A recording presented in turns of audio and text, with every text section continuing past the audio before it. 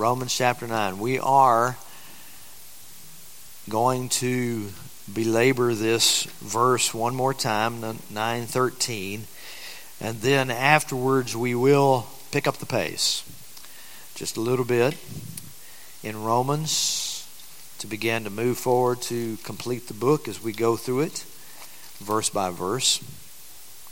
Looking at verse 13, it says this: she was told the older will serve the younger, verse 12, and as it is written, Jacob I loved, but Esau I hated.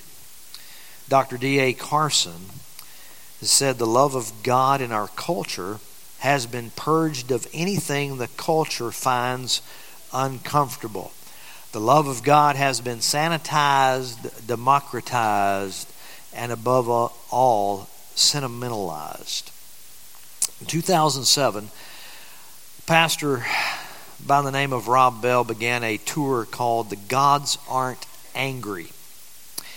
Pastor Bill Carlisle, who attended the lecture, states the following. He says, in the lecture, Bell begins with the story of a cave woman who notices connections between celestial bodies, weather, and those things linked with her well-being, in other words, edible plants.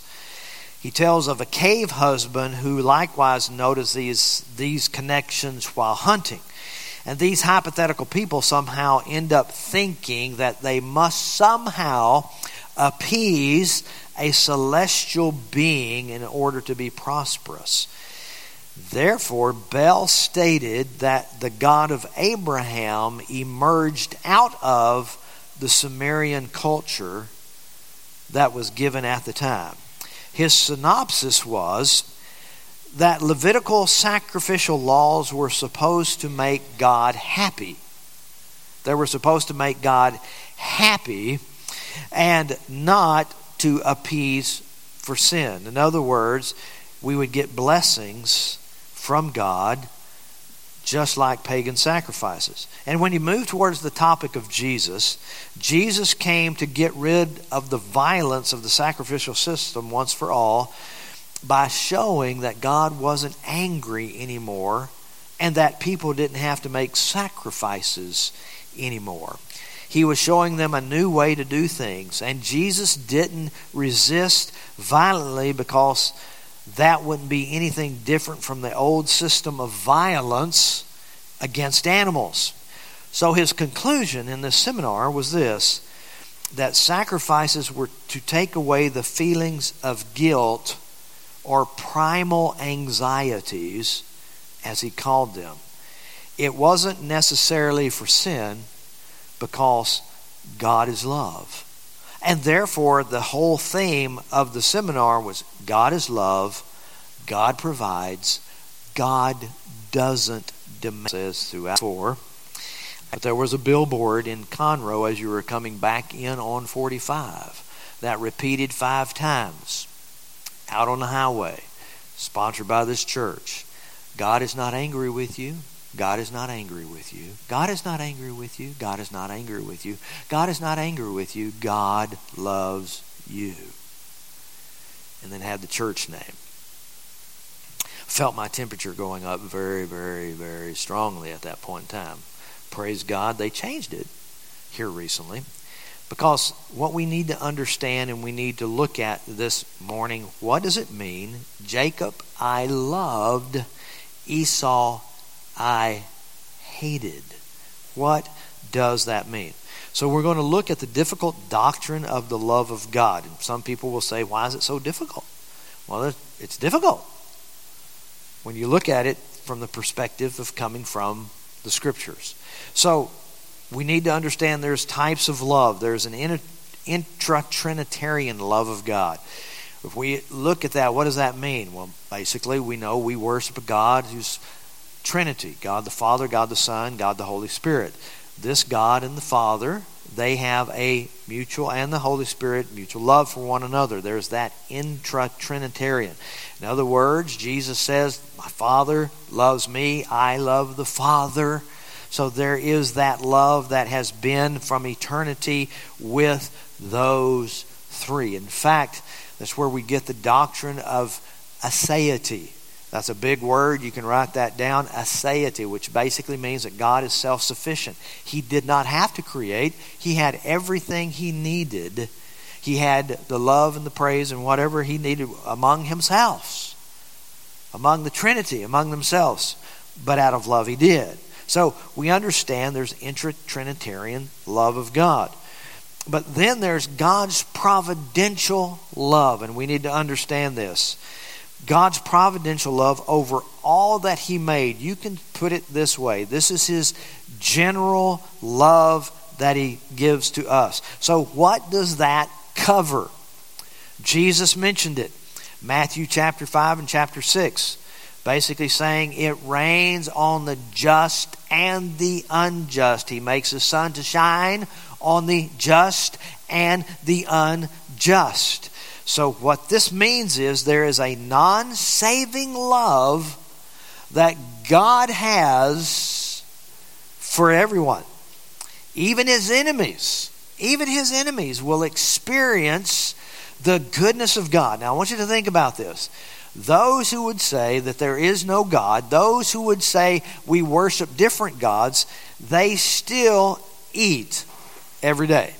They still drink every day. They still have shelter. They get to experience all kinds of good things. They get married. They have kids. They have jobs. And folks, here's a wonderful thing about this general love of God. They even go to church and hear the word of the gospel, hopefully. Or they hear truth from this. They basically enjoy life. Why? Because all things come from God. And since all things come from God, he basically has this benevolent love that is for everyone in all of creation. Even his enemies will enjoy those fruits from the general love of God. We need to understand that. He's made everything. We were sitting at the table with my grandson on the other night, and we were thinking, my son was going through the catechism and saying, we're going to read about this, whatever, and he says, God makes all things. And my 4-year-old goes, no, he doesn't. And we looked at him and said, what? He goes, he didn't build this house. Construction workers built this house. And so we had the opportunity to say, okay, that is true, but let's talk about where wood comes from. Let's talk about where concrete comes from. Let's talk about all these things. And as we begin to start seeing these kind of things, we're saying, this is what God created in the beginning. And he allowed us the knowledge to be able to do these things and to create these things and to build these things coming from what he created. So in that sense, God made this, created everything. And even God's enemies get to enjoy those kind of things that God has made. So there is this general love of God that we need to understand. But there's also a salvific love that God has towards the world, and this is what it is. God says this. He commands all people everywhere to repent. This is what he's doing. He's calling people to repentance. When Jesus came, what did Jesus do? His first words of his first sermon, he comes and says, repent, for the kingdom of God is at hand. And so there's this salvific love that goes out for the whole world. For everyone. That's what we are to do, is to share the love of God in Jesus Christ with everyone. But not only is that, we need to understand there is a particular love that God has towards his elect. A specific love of God. You have the general and you have the specific. This is the love of the Father that he has towards his children. He showers them not only with blessings, but he keeps them in covenantal love. He keeps them with faithfulness. He meets their every need according to the Christ Jesus, the riches in Christ Jesus. He answers their prayers. He gives them good gifts. As James says, every good and perfect gift comes from the Father of heaven. His goodness and His kindness that He's given to us towards is in fact making us like Christ. We need to understand that. We need to understand that everything that moves towards us, He's moving in goodness for those who are called according to His purpose. All things work together for good. And therefore, we're becoming like Christ. He's doing that in love. It's a specific love. But His discipline is also in love because He wants us to be pure vessels. He sets His love specifically on us. And I've shared this with you before, but those of you who are new, let me share this with you again. I can come to this congregation and I can look out over all these folks and I can say to you, man, I love your children. I love them, love them, love them, love them. I love your children. And so therefore I can say in this way, say Alex comes up to me and he's telling me about all the big fish he caught and all the stuff that's happening, and I grab Alex and I hug him and say, son, you're a young man after my own heart. I love fishing and I love you. And so I'm loving Alex generally. But Jason, his daddy, overhears the conversation. And Jason, his daddy says, since you love him so much, would you pay for his college? Right? Yeah. He's asking me right now. Please do. Okay. But I have to say to him, you know what? I have a general love for your son, but I do not have a specific love for him in that regard. That is reserved for my own children. I will pay their college. I will pay their way. I will provide everything that they need specifically. But generally, I still love your son. I still love him. I'm not going to pay for his college. Put that down. Do we need to have a special business meeting? And we'll do that if we need to say, Pastor is not paying for the Tanner's boys' college. Okay? But understand, there's a general, there is a specific. Now, God's conditional love is here also that we need to understand. You see why we need to understand these doctrines about the difficulty of this thing, because there's different kinds that are mentioned in Scripture. There is a conditional love that's directed to His chosen in a conditional way, and it's on obedience. It's on obedience. It deals not how we come to Christ, but how our relationship has been established. In fact, Jude tells us, remain in God's love. We have Jesus saying in John 15, remain in my love. So we are to remain in that love out of obedience. But now we get to this passage of Scripture. It says, Jacob I have loved, but Esau I have hated. How do we understand this verse in light of all the different loves of God? Well, there are some folks and good, gracious, holy men of God who believe that this means that God loves Jacob less. That God loves Jacob less. How do they get that? Well, John 14:26, we find Jesus saying that we must hate the members of our own families if we want to follow Him. Listen to what it says. If anyone comes to me and does not hate his own father and mother and wife and children and brothers and sisters, yes, and even his own life, he cannot be my disciple.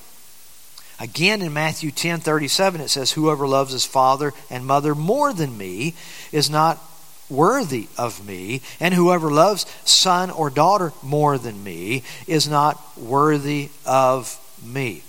What does he mean? In that context, in that word that he's using there, it actually means that you must love them less than you love me. So therefore, these godly men and scholars will say it's the same thing in Romans chapter 9.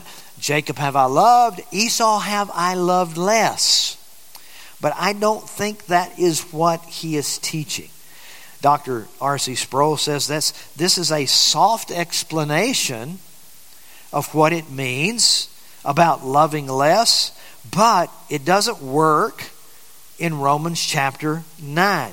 God did not love Esau less than Jacob. He did not love Esau in any saving way at all. And so we must understand this about God, and we need to understand that when he says, Esau I have hated, what does he mean by those words? Okay. Dr. Sproul goes on to say, it means that he has chosen to favor them. God's hating someone means he has chosen not to favor them. Now, I want you to understand something. This is where he and I may have differences. Now, I'm not saying that I'm smarter than Dr. Sproul. Goodness gracious, this man forgot more than I ever knew. But I do believe that it's something different where he's talking about the attribute of God here, that it is meaning that God hates Esau. Now, here's what I mean. Psalm 139 gives us a clue. It says, oh, David is praying this. Oh, that you would slay the wicked, O God. O men of blood, depart from me. They speak against you with malicious intent. Your enemies take your name in vain. Do I not hate those who hate you, O Lord? And do I not loathe those who rise up against you? I hate them with complete hatred. I count them my enemies. Now, this is pretty harsh words, right, from David? I hate them. I hate my enemies. But wait a minute. Jesus says, love your enemies. That is true. David doesn't look like he's loving his enemies very well. But what kind of love does God bestow upon his enemies? Well, he bestows upon them a benevolent love. So what are we to do? What's David talking about? He is hating those who really hate God. What does he mean? Does it mean that he's just got this angry countenance over himself all the time? I don't think so. I do think this, that even as he was the king, he was still benevolent to some enemies. But he was making a statement of saying, man, they do not love you. I do not love them in the way that I would call them my brothers, that I would call them somebody that I can rejoice in and I can be a part of. So when Jesus says we are to love our enemies, he's basically saying we are to respond to them in benevolence. We are to love our neighbors. We are to respond to them with that same kind of love that God has for all of creation, and that is a benevolent love for their needs. In fact, when you talk about love your neighbor as yourself, it doesn't have anything to do with your self-esteem. It has nothing to do with that whatsoever. Man has turned that into this self-esteem God that they worship and says, I can't love my neighbor unless I first love myself. I've got to love myself before I can love my neighbor. That they have a Greek word for that. Y'all know what it is? Here's the point. This is what it is. It's a benevolent love. When you see the need of your neighbor, you love them by providing for their needs. Does that have anything to do with your self-esteem? You provide for them, and providing for them and showing the love of Christ to them and giving them benevolent love that that you have for them, showing that shines your light into their lives. And in fact, in Romans chapter 2, he's talking about how the goodness and the kindness of God have led us to repentance. So when people see goodness, in fact, Romans will get into chapter 12, vengeance is mine, saith the Lord, that when we do good things to our enemies, we love them benevolently. It says he heaps coals upon their head. In other words, it heaps conviction. They see that you're responding out of Jesus' love for them, God's love for them, in a benevolent kind of way.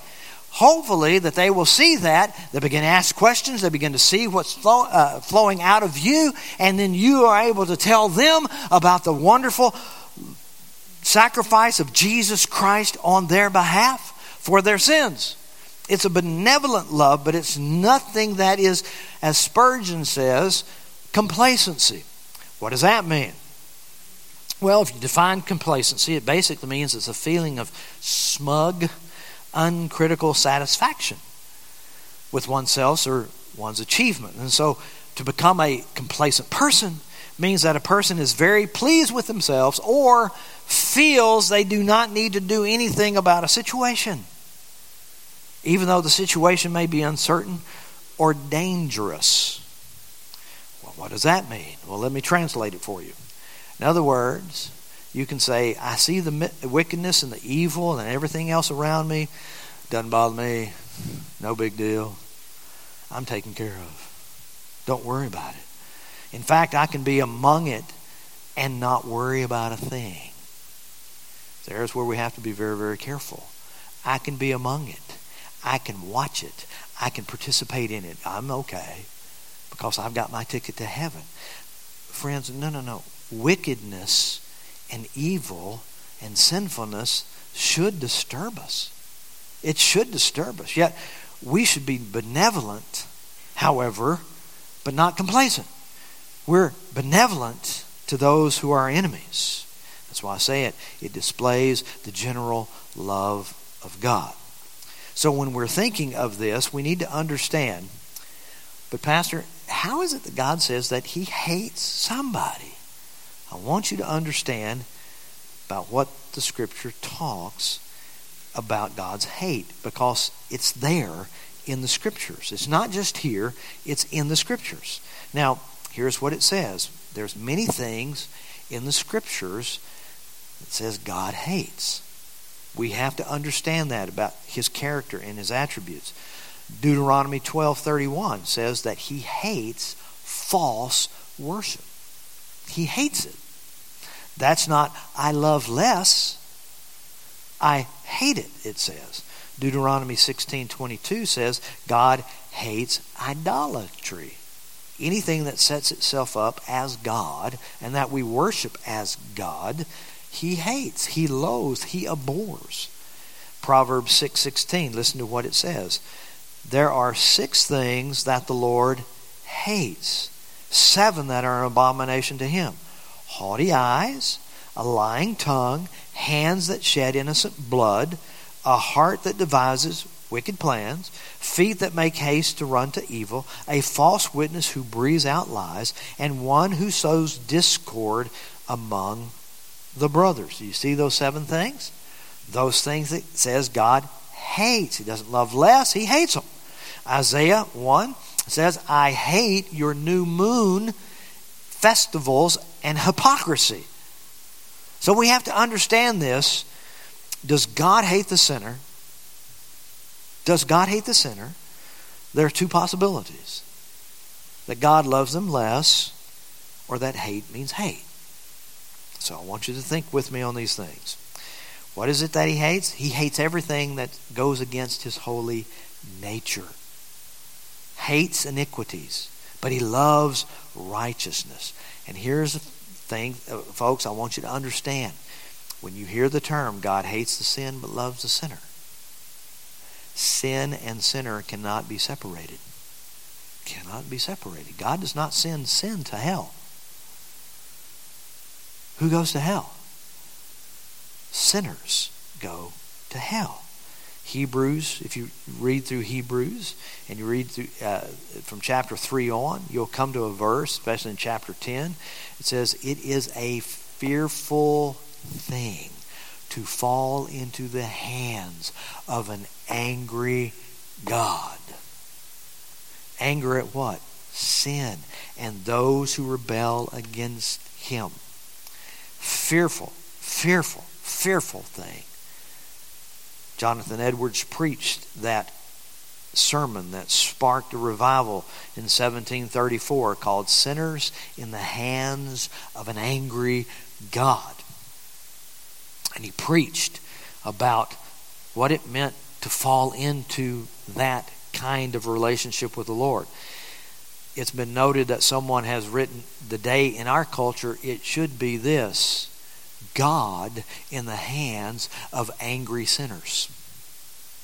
Because we are in a society that literally hates God and is trying to wipe him out in every part of our culture. But God clearly states that God hates the sinner. Now I want you to look at something just real quickly. Psalm chapter 2. As we're looking at this, Psalm chapter 2. This is an amazing psalm. I think about this every time I read international news, read our news, read things about people trying to exert their power, read about stuff that says we're killing planets and all kinds of stuff. This is what he says. Why do the nations rage and the peoples plot a vain thing? The kings of earth set themselves, and the rulers take counsel together against the Lord and against his anointed, saying, let us burst their bonds apart and cast away their cords from us. What do they say? They're saying that the global response, this global uprising at the time of this writing, was basically saying, we will not have any God over us. Get him away. We don't want his rule. That's what it is saying. There was this global uprising, not global warming, but global rise of rebellion. This is what God is saying. This is what's happening. And what, as you look at the 4th verse, he says, he who sits in the heavens, what's he doing? Laughing. Ha! Ha! He's laughing. He is sitting there and saying, he holds them in derision. Then he will speak to them in his wrath, in his anger, and terrify them in his fury, saying, as for me, I've set my king on Zion, on my holy hill. He said, I've got this under control here. You can go ahead and do what you want to do. But I am God. And this is what it is. And you get down to the 10th verse, he says this, now therefore, O kings, be wise. Be warned, O rulers of the earth. Serve the Lord with fear. Rejoice with trembling. Kiss the Son. Pay homage to him is what it means in the Hebrew. Worship him, lest he be angry and you perish in the way. For his wrath is quickly kindled. Blessed are all who take refuge in him. You've seen those movies where the king is sitting up on his throne and someone comes in, the conquering heroes come in, they bring the prisoners, and the king steps down and puts his ring out and he asks his enemies to do what? Kiss the ring. Bow in subjection, bow in submission. This is what the psalmist is saying.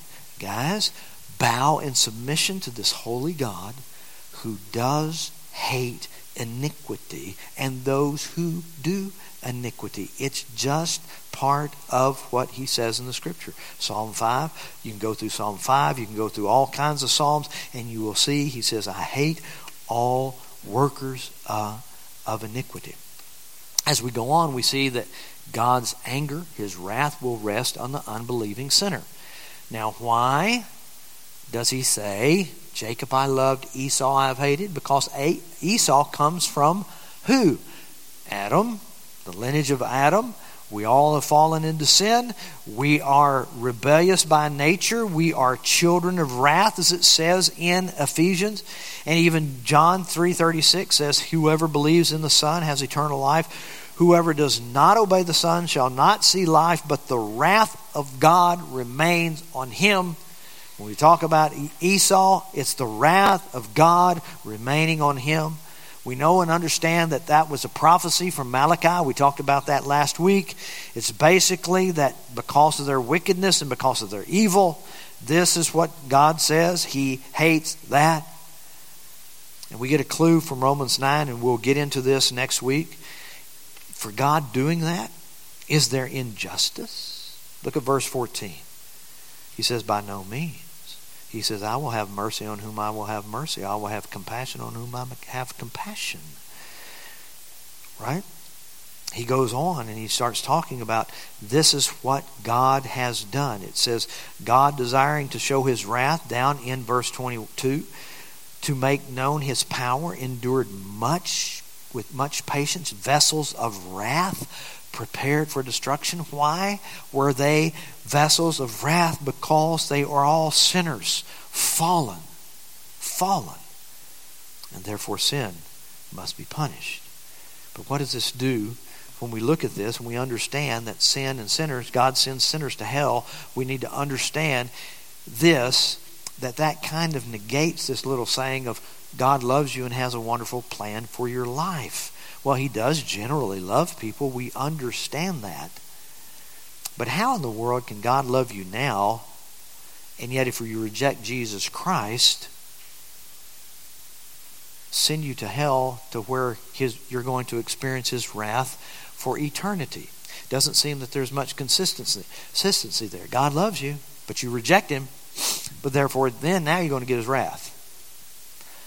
Doesn't make a lot of sense in that regard. So we have to be careful in that situation. Understand that God says he had hated Esau before Esau was born. Why? Again, God's hatred of sin was there, and it's that which we inherited from Adam. Psalm 5 says, arrogant cannot stand in your presence. You hate all who do wrong. So it's not some abstract sin. It's not just some wickedness. It's people. So I want you to understand this. Why do we need to understand this verse? Why do we tarry here? Why do we preach whole sermons on this kind of thing? We need to understand that God loves righteousness. He hates wickedness and sinfulness. And when we begin to see what God is saying, this holy hatred towards sin and wickedness, then we can relish in the mercy that we have received from God Himself, because we see we were there. Now understand this. Understand this. Even though you may have been elected from the foundation of the world, you were still under the wrath of God until God opened your heart to you for you to believe. You were still children of wrath. You were still there. That's why we should sit back and say, oh my goodness, why? Why did He have mercy on me? Well, we're going to learn, because He has mercy on whomever He wills, and He hardens whomever He wills. We're going to learn that next week. But we need to understand that. We see the mercy that God has done. It says, while we were still sinners, Christ died for us. We should relish in that mercy, and we should share that mercy with everyone that we see. We don't, as we reiterate over and over again, we never know whom God has elected. What do? We preach it to everyone, call everyone to repentance, to experience the mercy of God, to experience His mercy, to experience His grace, so that they may repent, they may see themselves in the light of God's attitude towards sin, so that they can turn in repentance and trust Christ in what He did for them on the cross. That's why we share. That's why we pray. That's why we preach, so that men can become children of God. So folks, understand, we cannot exclude God's wrath and just say that God is love. God is love. God is love. We can't go around doing that all the time. God is love. But a necessary part of the attributes of God is that He also is a God of wrath who will punish sin. He would not be a good judge if He didn't. You wouldn't ever want to stand in a courtroom, dear friends, knowing that your child has been murdered by someone, and that murderer is on trial, and that judge say, well, you know, it's only your first time to murder. I'm going to let you off. You would not think, as the parent of that child, that that was a good judge. We have this going on in our society today. Judges, district attorneys, and everything else letting criminals go and proclaiming they're doing it out of goodness. No, they're not good judges. They're not good district attorneys. They're not good. Period. What we have is a good and just God who says, I love, but I must punish. He would not be good otherwise. So folks, if you are here and you do not know this God through Jesus Christ, understand you are still under the wrath of God and you will be judged. You need Christ. So I pray that you would repent. See your sin as God sees it and come to know Him through Jesus Christ. Let me pray for you. Father, thank you. Lord, even though this is difficult and it's hard, yet we know, Lord, that you have provided a way that we can have relationship with you through our Lord Jesus Christ, who appeases your wrath. Thank you for the mercy. God, you are rich in mercy, that you have given to us eternal life so that we now are out from under that judgment and we have life. I pray for that one that may be here that does not. I pray, O Lord, that you would open their hearts so that they may believe, understand it to be a terrifying thing to fall into the hands of the living God. So, Father, I pray that you would save them. And, Lord, we pray for those in our country. We pray once again that you would send revival like you did in days before. We pray that you would move people to repentance at the kindness that you've exhibited to them, being slow in patience. Lord, call them to repentance. And Lord, let our nation come to you. And so, Lord, I just pray these things and ask these things in Jesus' name. Amen.